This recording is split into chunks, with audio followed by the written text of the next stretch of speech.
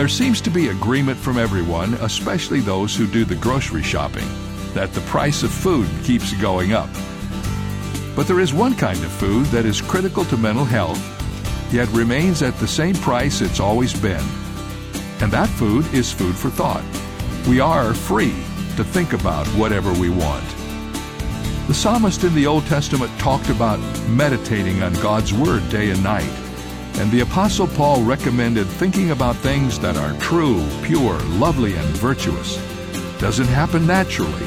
We have to pursue those thoughts and take them with us. This is David Jeremiah, encouraging you to get on the road to new life. Discover God's food for thought on Route 66. Route 66, driving the word home.